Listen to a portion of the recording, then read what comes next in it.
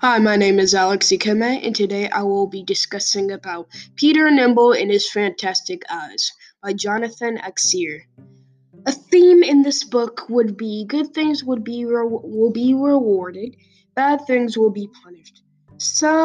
This is because Peter and Peg kicked the king out of his throne because he did something bad to take it, and ended up with consequences, while Peg and Peter and Sir Toad were rewarded.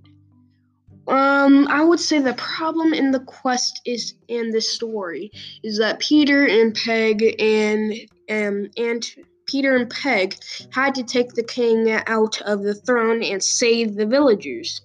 Toad needed to find his true human body. What were different types of characters in the book? Compare them. So Peter can be worried sometimes, and he is also very stealthy and sensitive. Sir Toad is loud and he exaggerates a lot. Let's see. Stereotypes. Boys are better thieves than girls. And any other thoughts or ideas?